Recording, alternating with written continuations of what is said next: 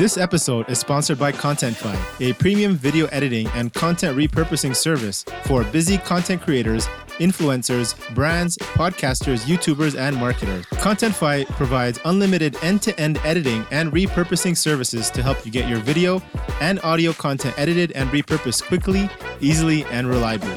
Join other busy content creators, founders, brands, and marketers who now spend even more time creating while they take care of the rest. You no longer need to worry about spending hours editing anymore. Just create content, build your audience, and grow your business. If you're a content creator looking to save time and money, or looking to outsource your content marketing team, get your first free video edited now at contentify.co.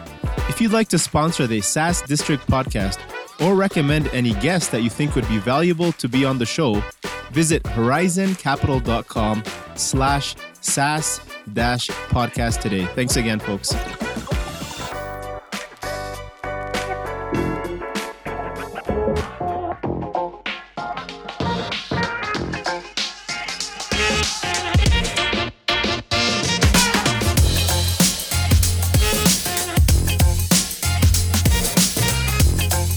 Hello, everyone. This is your host, Akhil Jabbar, and welcome back to another episode of SaaS District. In today's episode, we'll be talking about how GreenPal is hitting 100% year-over-year growth, is at over 5 million in ARR, and with no outside capital and without a background in tech.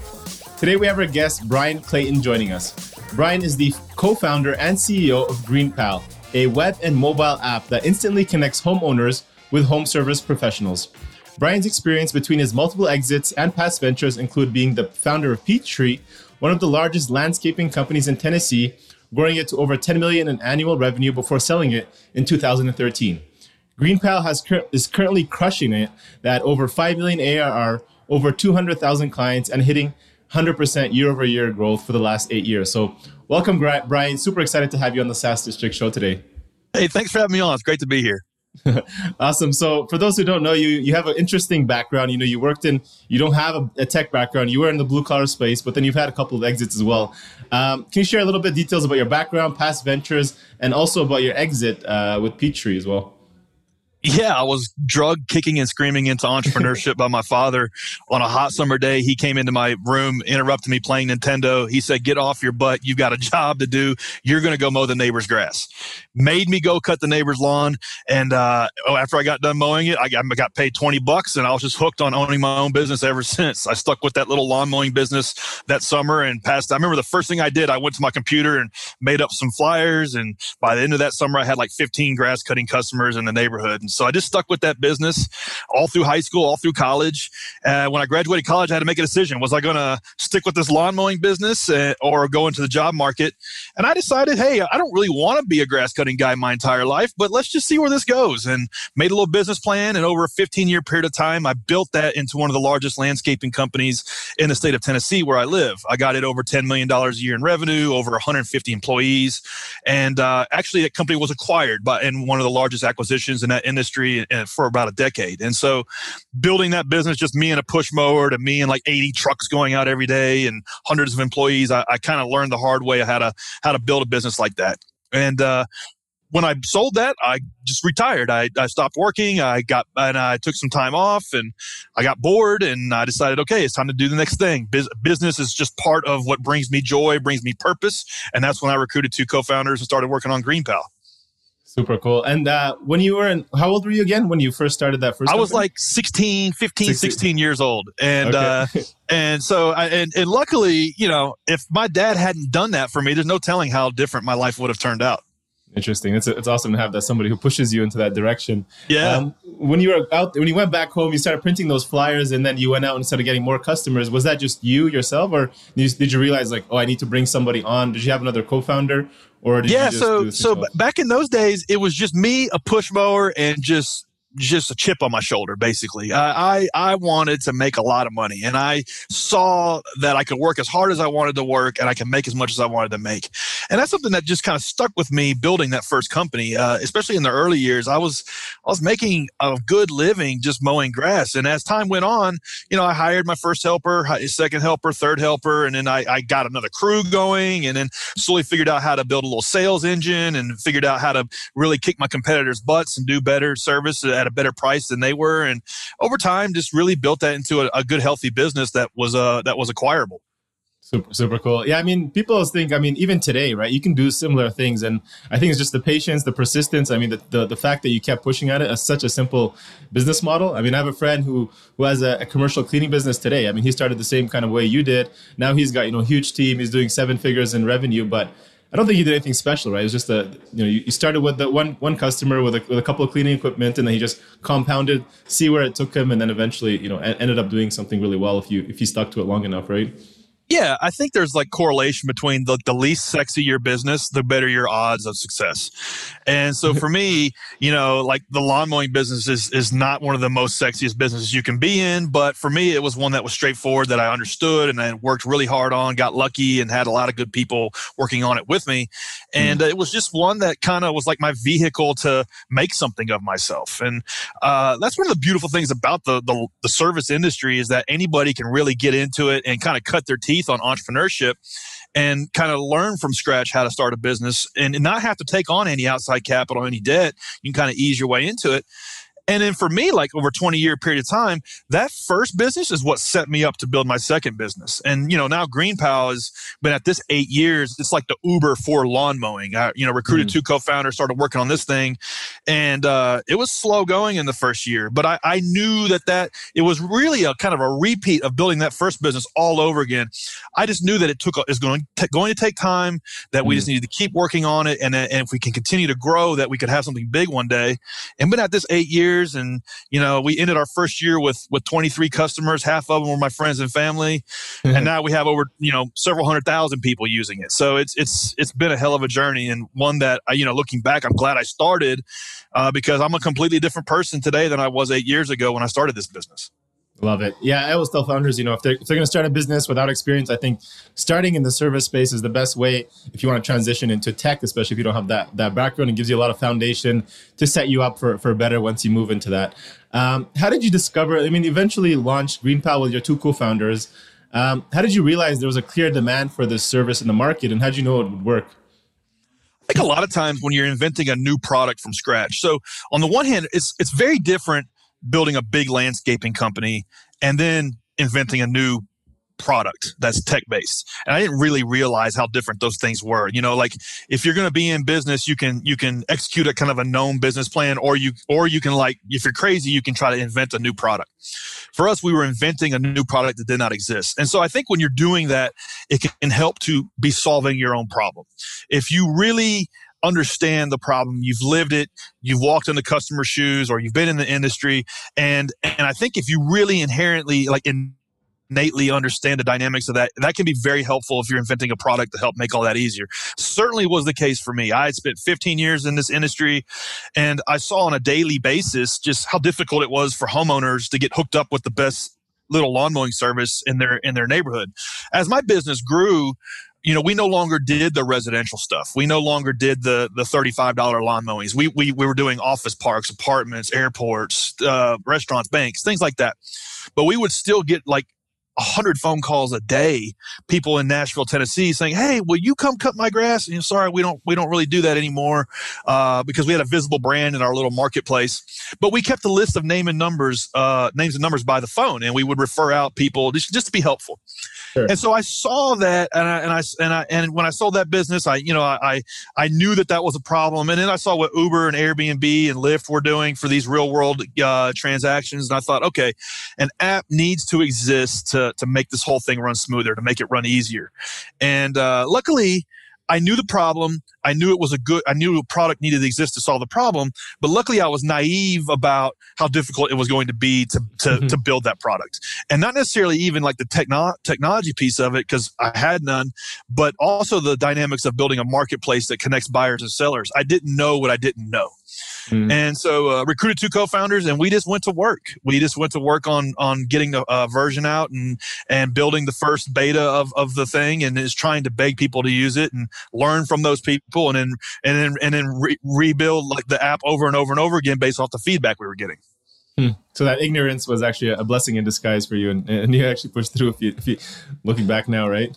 Yeah. Luckily, like if I had known how just ridiculously, insanely difficult it was going to be, I wouldn't have done it. I just would have just, I was retired. I didn't really have to work. And the only thing that got me back in the game was, it's like, okay, I'm missing that purpose in my life. I'm missing that thing that's driving me forward. And for me, business is that thing that lends me that purpose.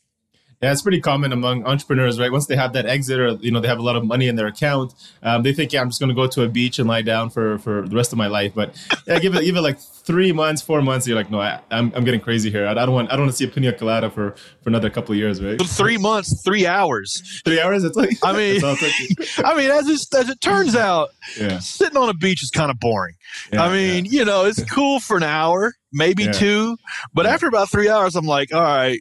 The biggest problem I have ran into today is the bar ran out of my favorite type of tequila. There's got to be more to the life than this. And so that's what got me back in the game. Nice, love. And so you guys didn't raise any outside capital, completely bootstrapped. Is that because of the capital you had from that previous exit, or, was it just a low kind of cost up front that you think that, how much would you say you invested up front? Yeah, great question. So, while it was tempting to take the proceeds from my first company and plow them into the second company, I didn't want to ever pick up a weed eater ever again in my life.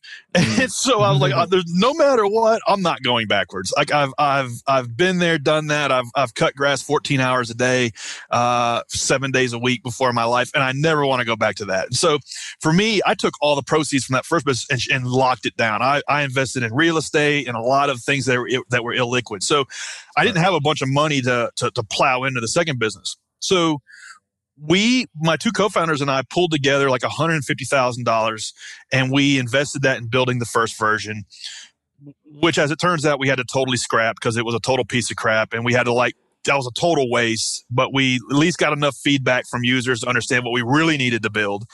And then we just went to work on building that, and we had to kind of learn how to build software as we were building that second version. So that was like a 3-year period of time of launching the beta, scrapping it, and then learning how to build code and build software and building the second version.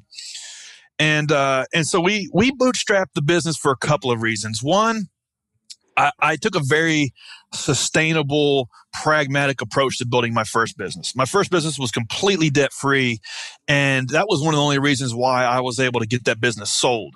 And so kind of an early mentor of mine was Dave Ramsey. I listened to him every day on the radio while I was mowing yards. And, a lot of the stuff that he espouses doesn't really apply to people who have great ambitions of building businesses, but a lot of it is pragmatic. And so just taking that slow and low sustainable approach of no debt, and then I kind of just bundled investors with that. I knew I didn't want to be beholden to external stakeholders.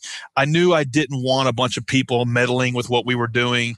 And so that just never really appealed to me. And I kind of always knew that revenue was going to be the best form of financing. If we can make some damn money, and put that money to work and make more money, rinse and repeat. If we could just do that for long enough, we'll have something. And while the first few years were really, really tough, that was the approach we took. And luckily here we are today.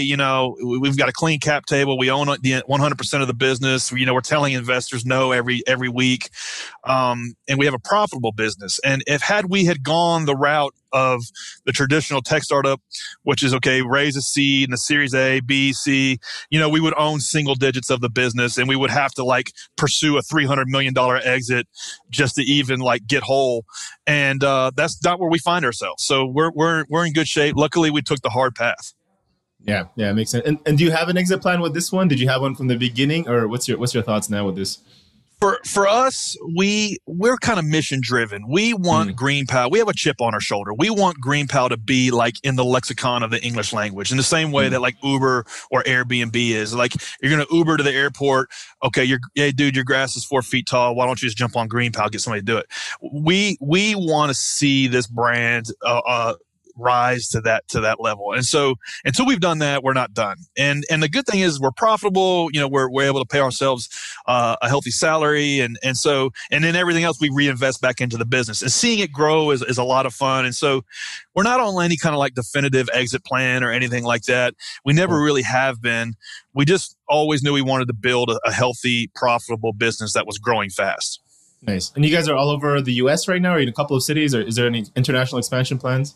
We started in Nashville, Tennessee. We spent 4 years just in Nashville, believe it or not. And that was so humbling. Just like, because you got to think, I had a business that was doing like 150 people going out every day, mowing yards everywhere. And we were doing thousands of properties every day. And then I started all over, and then I'm begging people to use this thing for $27 to get their grass cut. And like our goal was, if we can just get 100 people to use it in 1 week, and that took 3 years. Wow. and so the lesson there is, like, when you're starting one of these marketplaces, like, just focus on one geo, focus on one use case, on one kind of customer set, and to see if you can get that overlap of supply and demand, and to kind of spark that critical mass. And so it took us 3 or 4 years just in Nashville. Then we slowly launched our second market in Tampa, Florida, and our third market in Atlanta. Now here we are 8 years later. We're in every major city in the United States because we kind of have it figured out. But it took us a while to learn how to roll it out city by city. That's amazing. So let's talk about some of the challenges about marketplaces. You mentioned quite a few. Starting service delivery process always involves human interaction still, right? You're building this at scale, at least in your home care kind of services, you can call it. So digitalized service and then human behavior is obviously unpredictable. I don't know, two sets of service maybe can't be identical in their details and results. What's kind of your process for maintaining, quality assurance among all your services and everything that's delivered? Whereas when you had your original company, you were managing the team, you were on top of everybody. How do you manage it now? Yeah, these are all great questions. And I think there's like a graveyard of Uber for X startups. Uber for home cleaning, Uber for laundry service, Uber for park your car, Uber for massages. And probably $500 billion of venture capital crashed into the ground. Maybe not that much, but several billion. And so the problem that a lot of these marketplaces in the early days, in like 13, 14, 15, and for like Uber for services, the common problem they made was that they treated their service providers as fungible commodities. They looked at what Uber did and said, okay, yeah, that'll work for home cleaning. Well, it actually won't, because while you might not care who picks you up and takes you to the airport, you do care about who's coming into your home and cleaning your home. Absolutely. And you want that to be the same person every week. And so that was a common mistake that most every one of these Uber for X companies made. And we kind of almost made that mistake too. And then we realized, okay, we have to power that relationship between the homeowner and their service provider. And how do we architect the product to make that smoother and balance the wants and desires on both sides of the transaction? And so that was just something that, quite frankly, this took trial and error. You try to roll out one set of features, and it pisses off one side of the transaction, and then you kind of move back to the other side, and it pisses off the other side. What we came to learn is that if service providers don't love it, if they don't love it, like if they don't want to open it up every day and make money on it, then you don't have a product. And you can apply that to dog walking, home cleaning, locksmithing, whatever. You have to start with something that service providers love to use and can make material income on. Because if you don't have that, then homeowners or consumers can't hire them off the shelf. And so that's how we started off. And it might be my background in the industries. I have the scars on my hands on how difficult it is to make a living in the grass cutting business.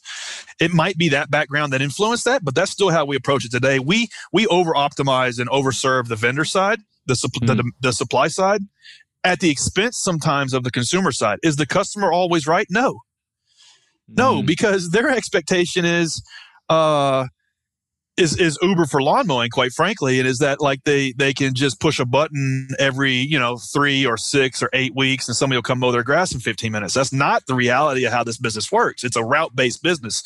And so really kind of figuring that out and building a product that works for both sides of the transaction was something that took us years. And I think that applies to most any multi-sided marketplace, particularly in the services industry.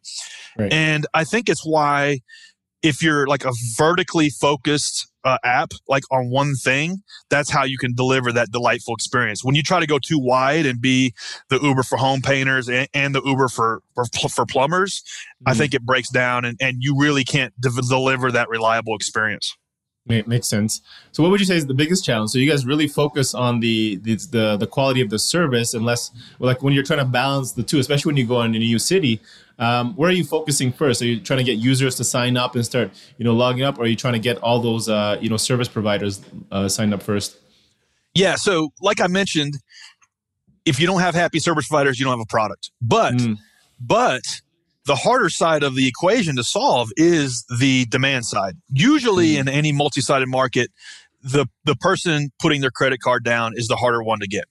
And so for us, we're demand constrained in every city because we can get as many quality service providers as we want. We have a strong value proposition for them where we really, the bottleneck is getting the word out to consumers. And we do that through Facebook, SEO, word of mouth, referral programs, but like we could handle 5x more. And so that's constantly what we're focusing on as the platform is how do we connect the platform's value to more homeowners? How do we get this into the hands of more homeowners? Because we can always get more service providers.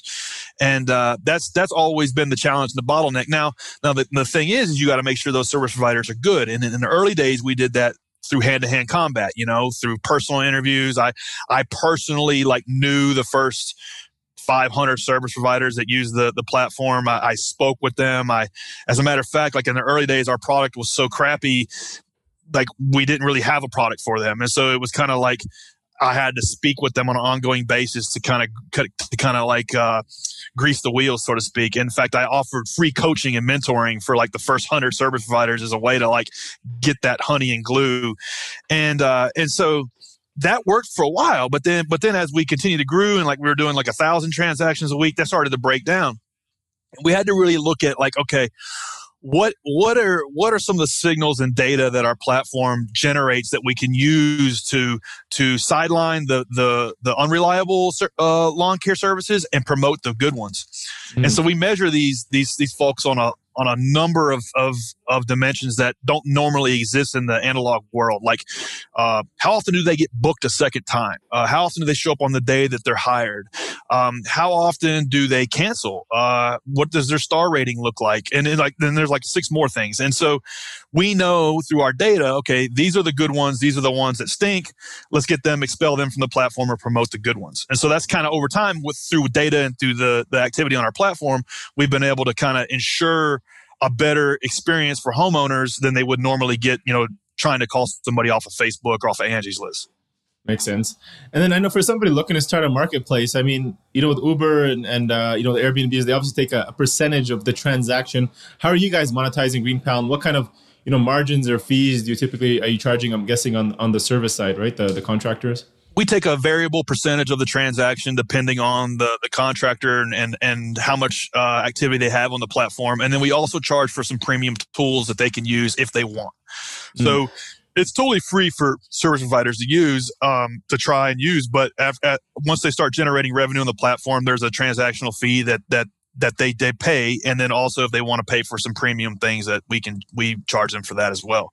For homeowners, the price they pay is the price they see. There's no extra fees or subscriptions or anything like that. And so that's worked for us. That's worked for us to be able to fund the business and to grow it off its own revenues without extracting too much value from the platform. I think that's a lot of things that's a mistake a lot of marketplaces make. They try to take too much value out of the equation, and quite frankly, they're taking more value than they're delivering, and that's why they break down. It makes sense. So another big challenge in the marketplace model is, same lack of ownership where, a customer may skip over GreenPal after that first job of assignment is completed, right? You can say that this happens with Upworks, this happens with Airbnb.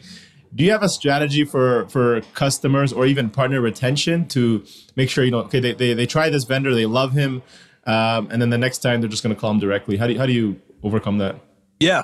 So every marketplace deals with this to some extent. And as the founder, CEO, manager, whatever of the marketplace, you can look at this as something that's happening to you. You can have a victim mentality, oh, why are they doing that to us? Or you can look at it like it's happening for you. And it's okay, why in the hell would they want to go and do it the old way after we've delivered this delightful experience? And so in the early days for us, we knew everybody that was using the platform, so that didn't happen. And then once we started doing thousands of transactions, we started noticing it was happening. And we had to really look at, okay, why in the hell would a lawn care service want to go and like chase their money again? Why would they want to go back to pen and paper? Why? And so we had to really like ask why 5 times. And as it turned out, a lot of times it was, we just didn't have a meaningful impact on their business enough to stick in the platform. So it was really kind of a density of clientele and a density in their route that really mattered, that really caused them to have switching costs to take people off the platform. And so it's never been a huge problem for us, but the way we've approached it is we just have to drive these service providers more clients in a denser geo to make it to where, okay, they now have 100 customers on the GreenPal platform. And so why would they want to, now they're running their whole business out of the app. So now why would I want to go back to saying, hey, just mail me a check now or Venmo me now? And here's the other thing. The lawn guy is the last guy to get paid. And so now you have to go back to, oh, Mrs. Smith is 60 days behind, 90 days behind. Do I cut her service off? Like this happens more than you would ever imagine, like more than half of the time. And so on our platform, the vendor gets done and they get paid in like 24 hours and they don't have AR. And so it's like adding 10 times the value that we extract out of the platform is how we handle is how we combat disintermediation. It makes perfect sense. Just keeping them busy, keeping them work. As long as you keep paying them, you're feeding filling up their table with their dinner every day. I mean, I don't think they're gonna bite the hand that feeds them. That's how we approach it. Yeah, love it. So clearly, you have a large market, and the way you're kind of marketing this is you're everywhere, right? You said you're doing podcasts almost once per day. We chatted before this interview. What else could you say have been like the best growth strategies you've been able to leverage and achieve this fast growth, which is doubling every single year?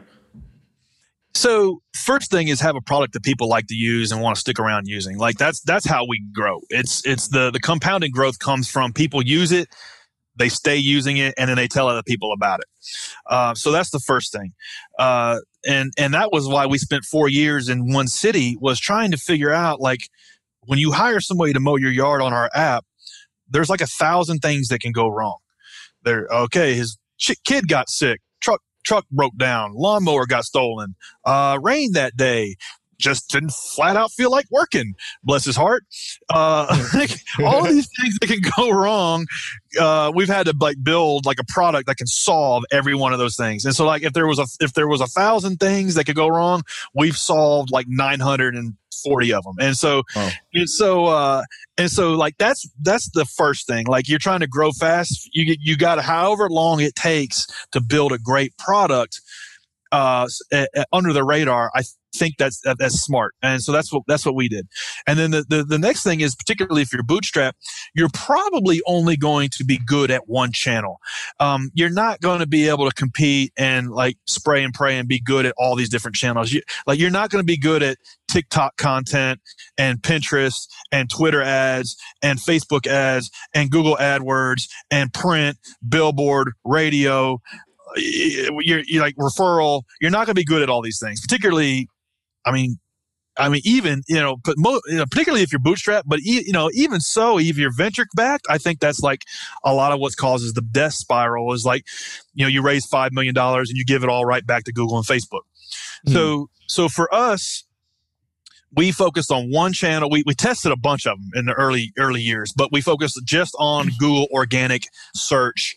And like threw all of our weight into that, really trying to dissect how do you compete in search? How do you modify, the GreenPal property to be congruent with what Google is looking for and to surface the content when people are searching for the queries that matter to us.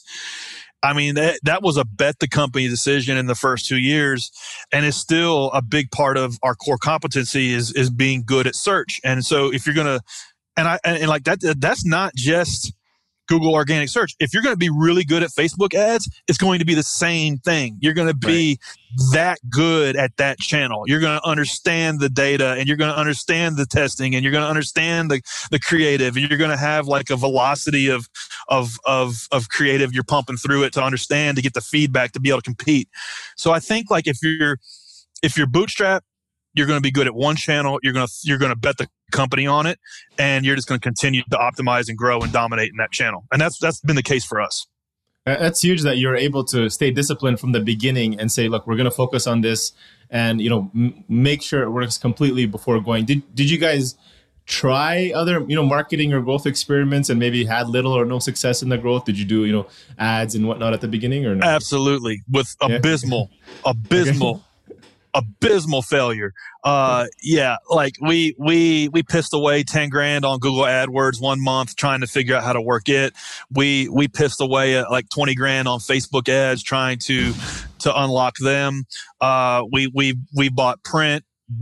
We bought newspaper ads. We tested Instagram stories. We've tested every channel that you can test, Twitter ads. And just trying to figure out, like, not only just to get the unit economics to work, but just even get in the hunt. Like, and as it turns out, we can't afford $200 for a customer. We just can't. We have to acquire that customer through more organic means. And for us, that's word of mouth, which goes back to keeping it manageable and the customer experience consistent enough to where enough people are happy using it to keep using it and telling people about it, and then creating the property and the content and the outreach around competing in organic search. Like, that's all we've worried about for 8 years. Love it. So Brian, I want to kind of switch gears to kind of the rapid fire questions. Obviously, you can take your time, but it's more kind of personal. What's one advice you wish you had known and maybe would tell your 25-year-old self, or maybe somebody who's starting their first company? So at 25, I had 30 people working for me. So at that point in my career, I would have told myself, going back, if I could jump in the DeLorean, to focus on delegation and leadership. Really figuring out how to up your game as a leader, and how to delegate better, and to Jim Collins' quote, like, get the right people on the bus and get the wrong people off the bus. Right.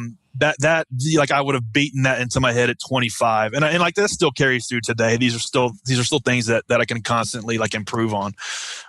Now like rewind even further, just getting started out, like the advice would be just to stay in it, figure it out, and as soon as you figure it out, delegate.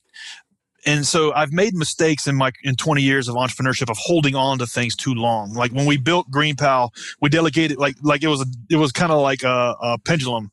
We delegated too quickly, and it was a total flop.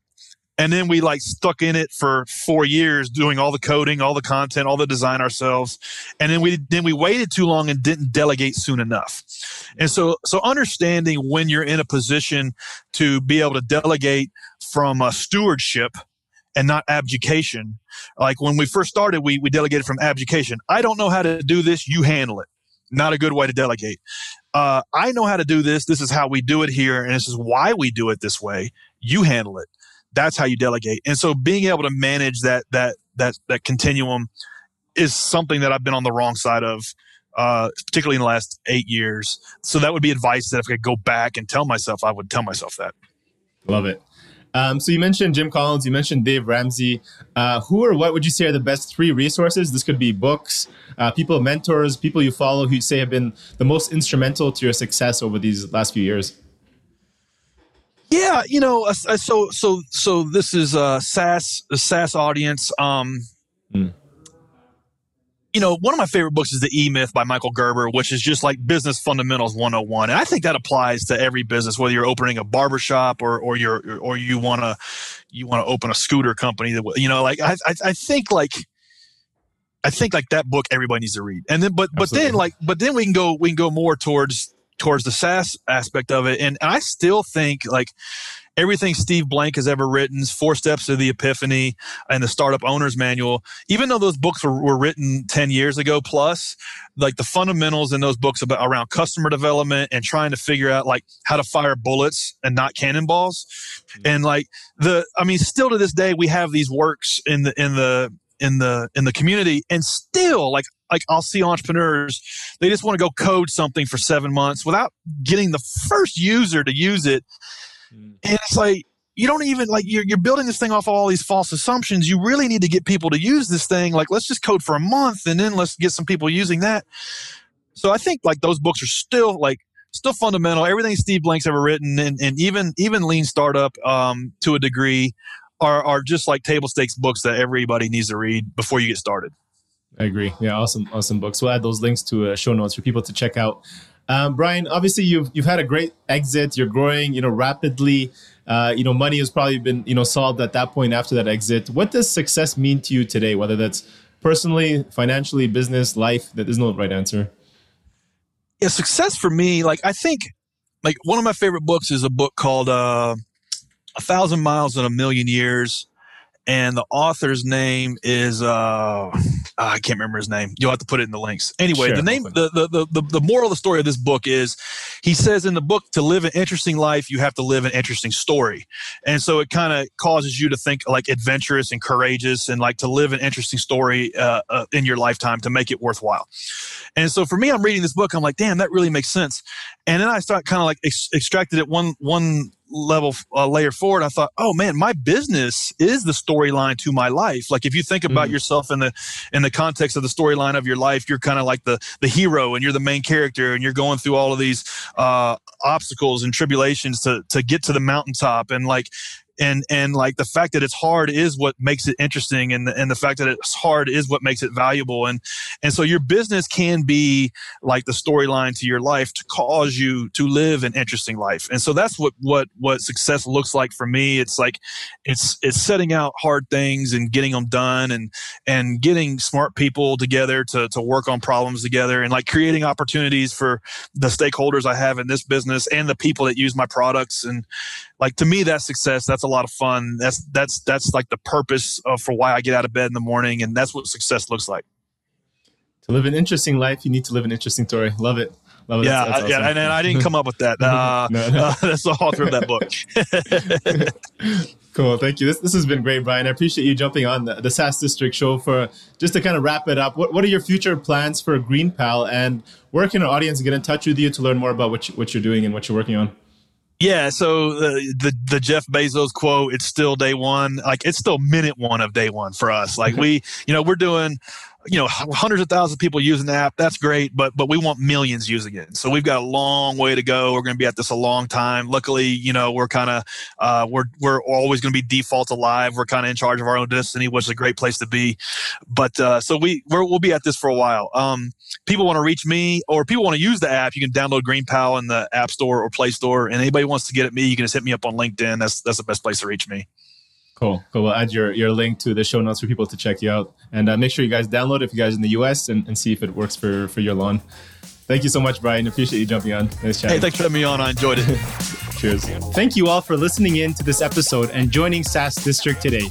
Don't forget to leave a review and subscribe for future episodes where we interview top leaders in the SaaS industry. If you're a SaaS company looking to grow and unlock the true value of your business, get in touch with us at horizoncapital.com. And myself or one of our consultants will provide a free assessment to help you get there and hit your goals. If you have any feedback or suggestions for this podcast, please DM us on Instagram or LinkedIn at Horizon Capital, and help us improve our content for you all. Thanks again, and hope to see you on the next one.